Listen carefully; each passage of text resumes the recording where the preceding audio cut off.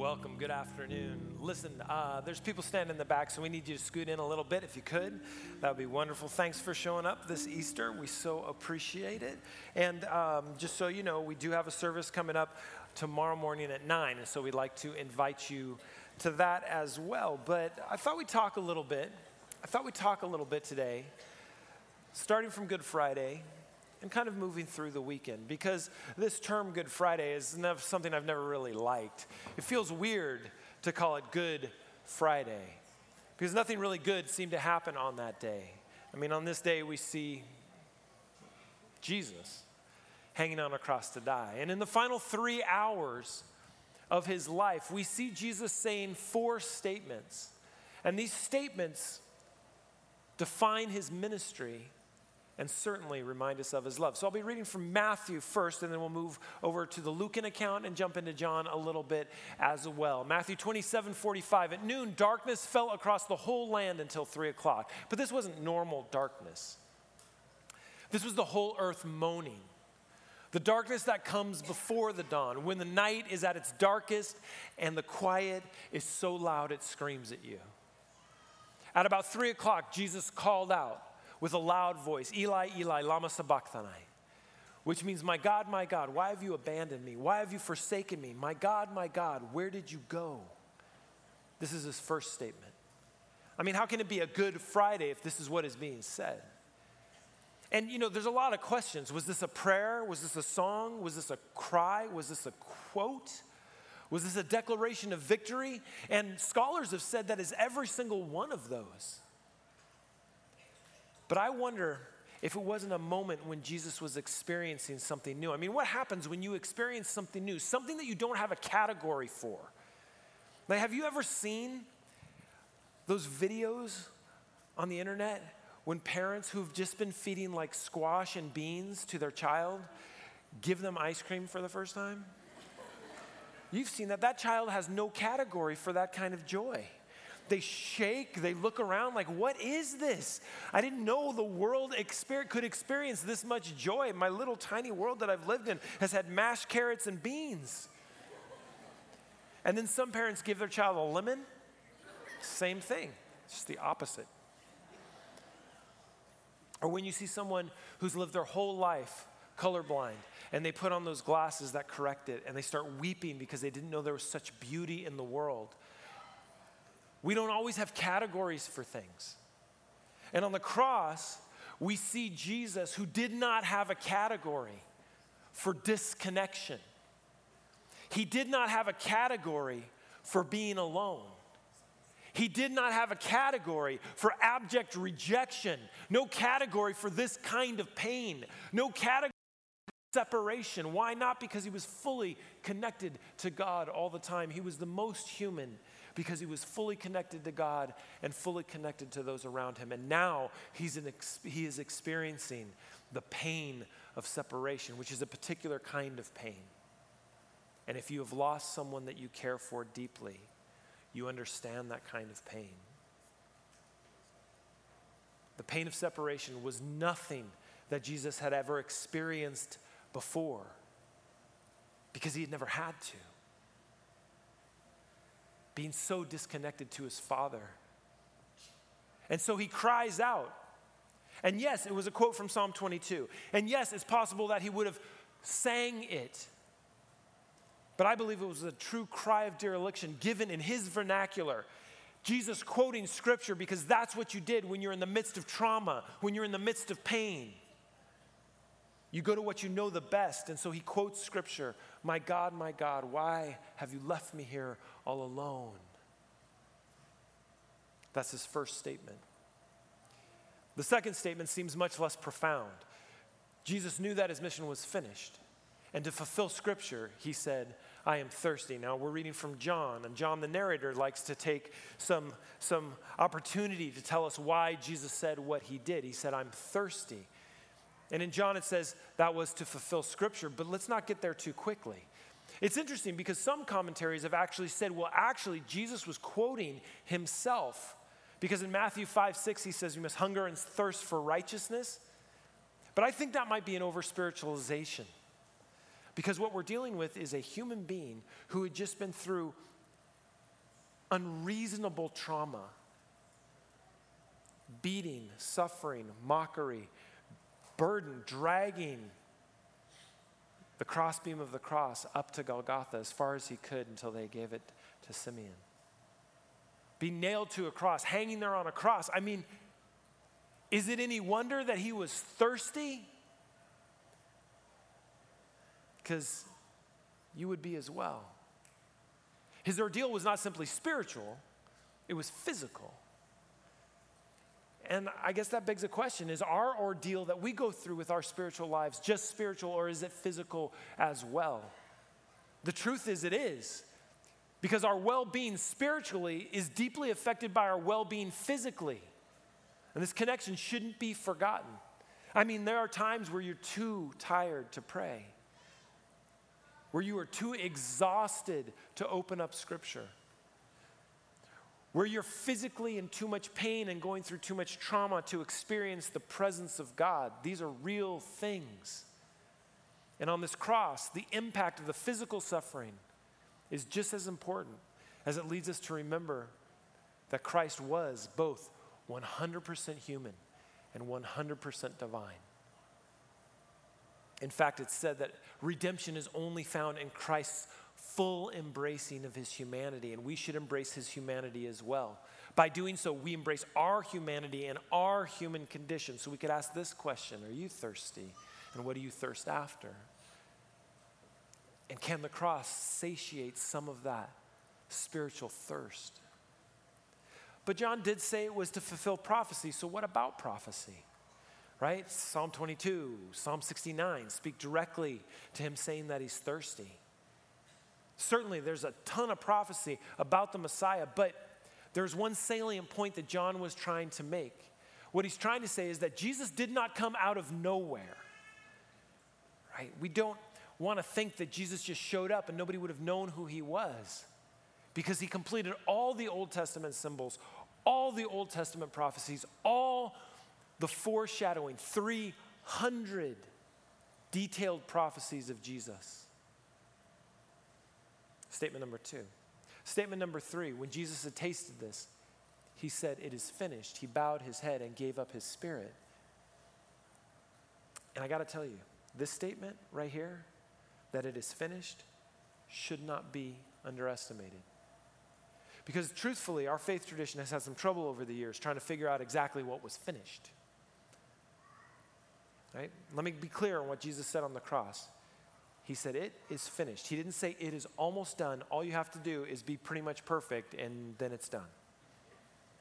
He didn't say that. He didn't say once you work out your problems, then you'll be worthy to accept this sacrifice on the cross. He didn't say that. He said it is finished. You want to know what's finished? Let me be super clear on this. The power of sin was broken on this Friday, this Good Friday. Even if there wasn't anything else that happened afterwards, we know this: God died for us in our stead and in our place, and the power of sin was broken in this world. And all of our understanding and all of our theology fall into place when we understand that this is the height of his love for us. And the apex of Scripture, Friday is good. It's news. But paired with Sunday, it's good news. It's amazing. Statement number 3. Statement number 4, then Jesus shouted, "Father, I entrust my spirit into your hands." And with those words, he breathed his last. And I've always kind of considered this as a bookend to what happened in creation when God breathed the breath of life into Adam. Now we see Jesus giving it back. Sin came into the world through one man, through that breath of life that God had breathed into Adam. Now it's being given back to God through Jesus, as salvation came into the world through one man, as it talks about in Romans 5. The breath of life borrowed from God at creation, now given back. But there's one other part of this that's really important. Jesus shouts, "Father, I entrust my spirit into your hands." You see, Jesus chose where it would go. Jesus didn't have to be on the cross. You understand that, right? At any point in time in the life and ministry of Jesus, he could have said, you know what, that's enough. I don't think I need any more of this. He could have left. This is what the temptations were all about from the beginning. Jesus choosing to stay. He could have left the cross. He could have left the earth. He could have left us alone, but he didn't. He chose to stay. He chose to go to the cross. He chose to save us, and he chose to give the Spirit back to God. So we see these 4 statements, and then we see Jesus dying. And I've always wondered, did Jesus know? Did he know he was coming back in a few hours? Did he know that Sunday was coming? I don't quote Ellen White a lot, but one of my favorite quotes is she said that when he hung on the cross, he could not see beyond the portholes of the grave. You see, what Jesus was experiencing on the cross, it's why he said, Lama, Lama, Eli, Eli, Lama Sabachthani. The reason why he said this is because he was experiencing trauma. And when you experience trauma in your life, it doesn't really matter what you know. It doesn't really matter what you have thought about or studied. The only thing you can think about when you're experiencing trauma is, how do I make it stop? And so when Jesus felt the weight of the burden of sin of the world on his shoulders, hanging on a cross, he cries out in true dereliction and in true honesty, my God, why have you forsaken me? His sacrifice was total, because I believe at that moment he couldn't see beyond the grave, and he was willing to die for us anyway. He was not play acting. He was not assured of anything but of the love that he had for us. And listen, I know there's scriptures about rebuilding the temple in 3 days, but that cry on that cross, those words, he was done. And I don't think in that moment Jesus knew that Sunday was coming. I think what he knew is that he loved you enough to die for you. His sacrifice was total. But you know, I think about the disciples struggling with living after the crucifixion. They thought their trajectory was so different. We talked about it last week, right? They went from Sunday believers to Thursday deceivers. Now Jesus is gone, and they're huddled in whatever room they found themselves in, trying to figure out how to be okay with it. Have you ever lost someone? Because if you have, you know what that conversation sounds like. First of all, internally, what do I do now? How do I live after the crucifixion, after Jesus is gone? Now, what do I do? How am I going to be okay with this? How is this going to be well with my soul?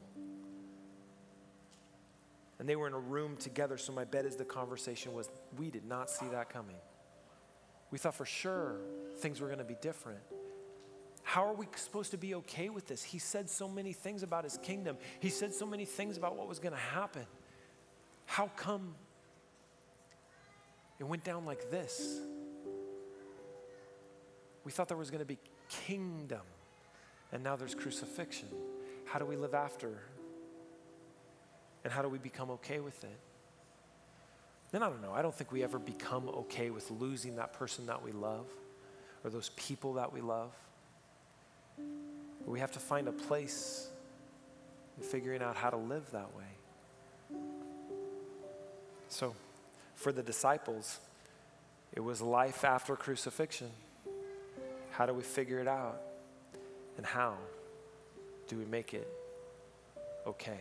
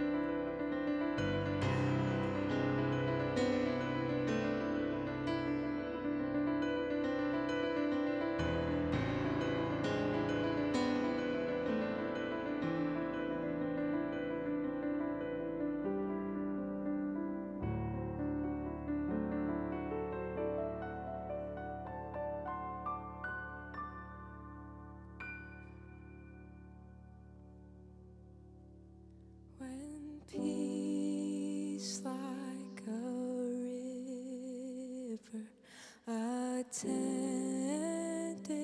my way. When sorrow like sea billows roll,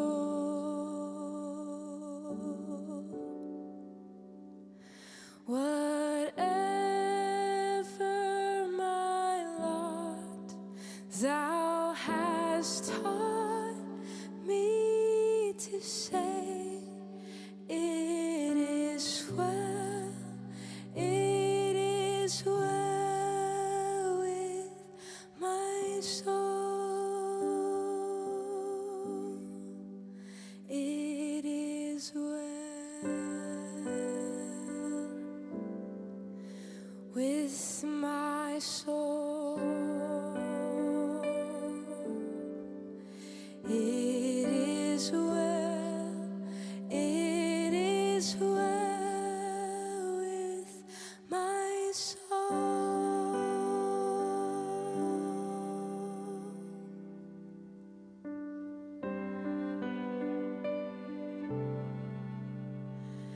My sin, know the bliss of this glorious thought. My sin, not in part, but the whole,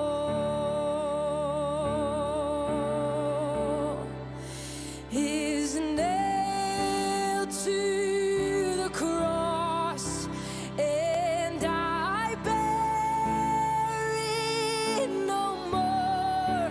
Praise the Lord, praise the Lord, oh my soul. It is well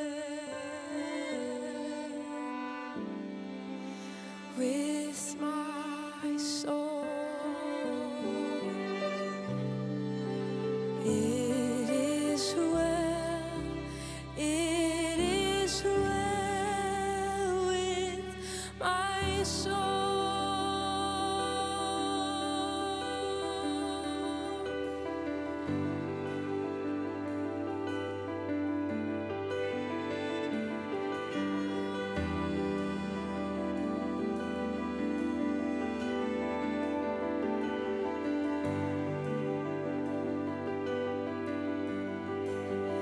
It is well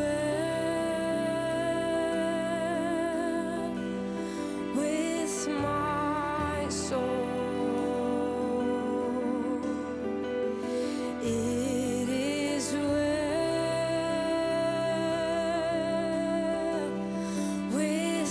with my soul. It is well with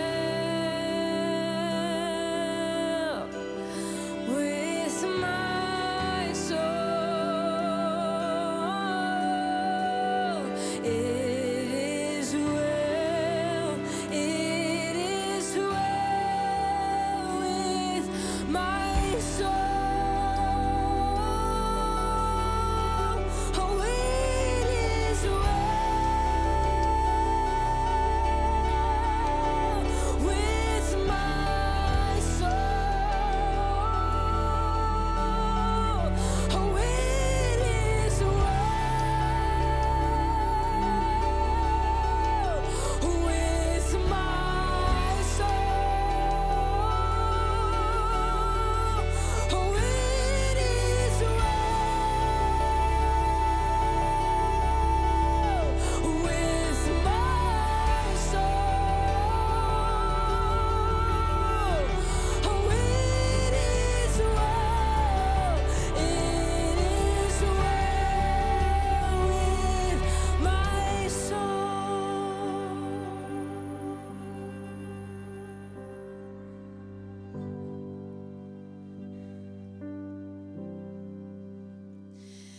And Lord, haste the day when our faith shall be sight.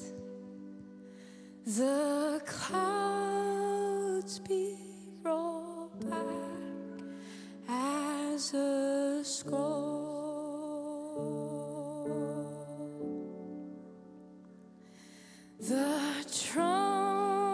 shall resound, and the Lord shall descend.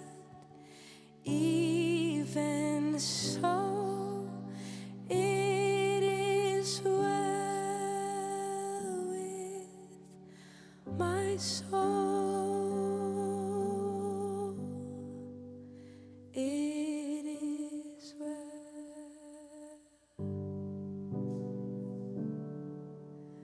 with my soul.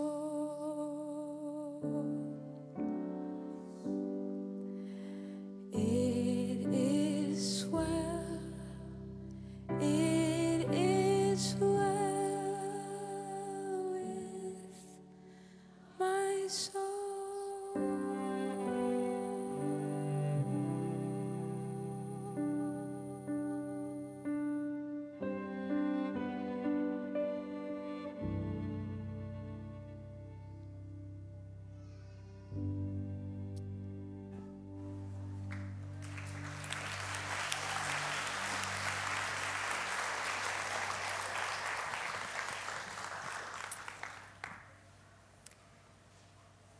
So the next thing we see in Scripture is running. There was this running down to see the tomb, running down to finish the work of preparing the body for the grave. It wasn't even prepared for the grave. The running of having had to wait before they could get to him. The women thinking and speaking in their particular worldview that if they didn't prepare this body, it wouldn't really be prepared to stay in the tomb.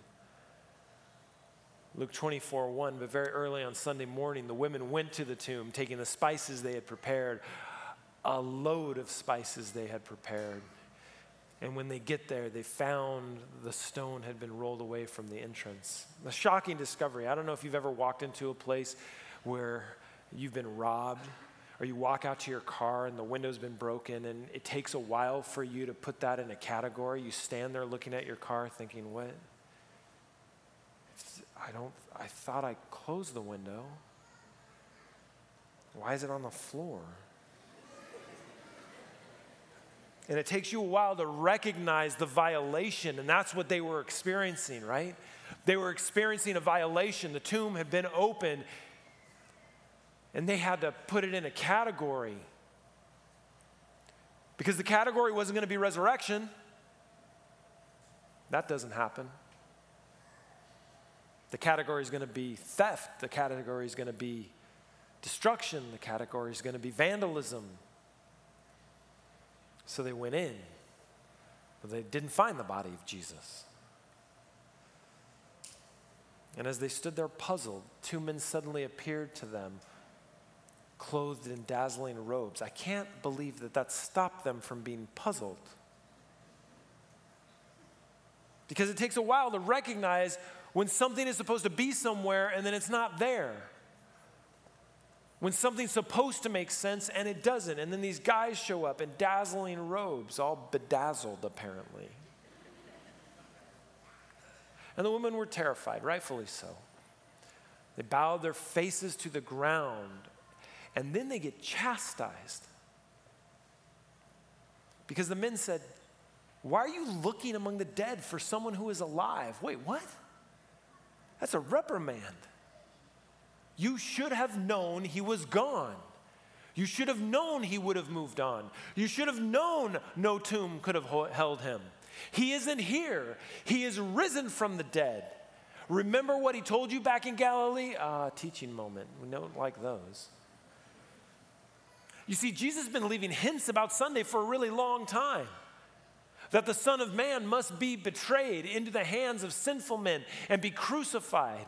And then he would rise again on the third day. Don't you remember? Jesus had been leaving breadcrumbs of this story the whole time. You know what we call them today?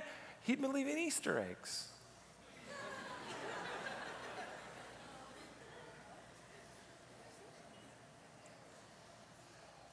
Then and only then, when they were told and reminded of what they had learned, then they remembered that he had said this. Sometimes we have to be reminded of the obvious.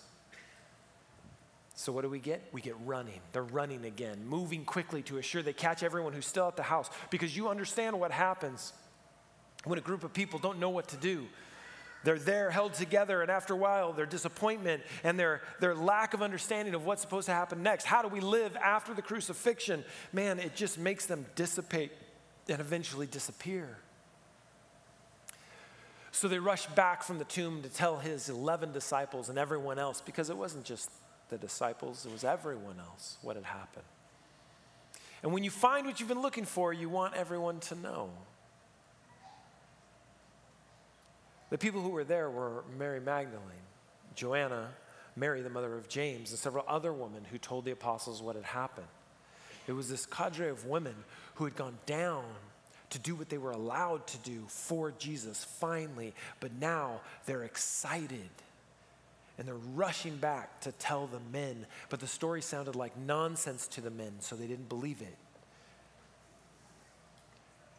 That's a pretty common story. But it's not misogyny. It's because what they were saying was unreasonable. Because they weren't saying something that the men expected to hear. And my bet is they were so excited that they were all speaking at once. And the men are like, wait, what are you talking about? This doesn't make any sense. What do you mean he's not dead? What do you mean he's not in the tomb? What do you mean you saw two bedazzled men telling you what had just happened? None of this makes sense. Because it's hard to live after the resurrection. But after you've experienced the crucifixion, it's hard to put your mind in the right place. I mean, what would you believe after the resurrection? What would you do? What do you do now? How has this reality changed your life? How do you believe in the resurrection and the life of Jesus? Peter didn't know what to do with it. You see, he'd been living after the crucifixion. All of a sudden, he's living after the resurrection. He's not sure what to do with it, so he needs to go confirm. So Peter jumps up. He runs down to the tomb to look. Stooping in, he peered and saw the empty linen wrappings. Then he went home again, wondering what had happened. That doesn't give us a lot of information. He didn't go back jumping and leaping and praising God. He went back kind of saying, what in the world? This man of action looks into the tomb and he realized that something had happened, and he was living now in the aftermath of something big, something huge, something that would change everything. I mean, how do you live after a tectonic shift in your worldview and your understanding of how things work? When something is so big, it feels like the earth moves, and it feels like nothing will be the same ever again, and it wasn't, and it won't be. And it isn't. You see, Peter, living after the crucifixion, must have thought he was alone. He must have thought, I got to now do this myself. I had a best friend. I had a mentor. I had a rabbi. I had a teacher. And now I've got to do it on my own, and I don't even know how it's supposed to work. And they all would have had to deal with that pain of separation, thinking that they were alone. And that they wouldn't know what was supposed to happen next. But do you think Peter understood at this point in the story that he would never be alone again? Do you know that at this point in the story, you will never be alone again? And we've been given the gift of the Holy Spirit to point us back to Jesus, to counsel and guide and fill us. And you know, some people, I think, feel like the resurrection was a taking away, that Jesus ultimately would leave, because we know in 40 days later he ascended to heaven, so he did leave. But the resurrection has never been a taken away. It has always been a giving to. See, what the resurrection gives us is a new perspective. What the resurrection gives us is a new hope. What the resurrection gives us is a new trajectory. What the resurrection gives us is a new reality and worldview.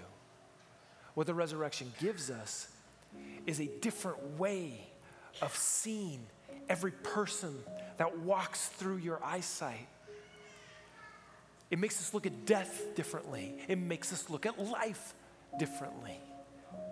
It makes us look at sin and victory over sin differently.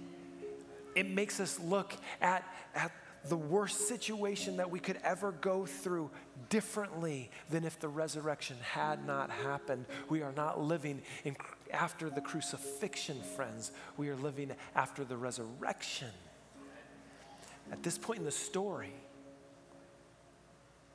Peter had to wrestle with what all this meant. And in this point of the story, you have to wrestle with what all this means. But I'll tell you one thing that we can be assured of.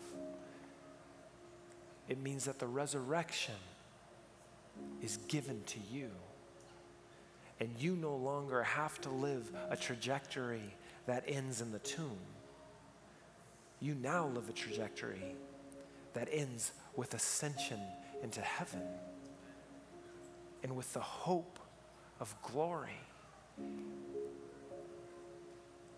And you see, this all happened because what we thought was a failure at the cross, what we thought was suffering and death, was actually victory and hope. What we thought was watching this man, this Son of God who became a son of suffering, die, we just didn't know that it would lead to resurrection life.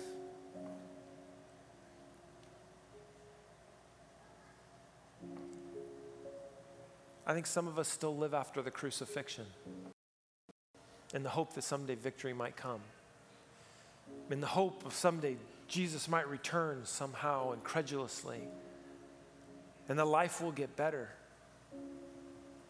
Those disciples only had a few hours to live that reality. Some of us have lived it our whole lives. The choice you have to make is if you're going to live after the crucifixion or if you're going to live after the resurrection. But the reality is that the Son of Suffering allows you to live on, allows you to live with hope and grace and peace and love.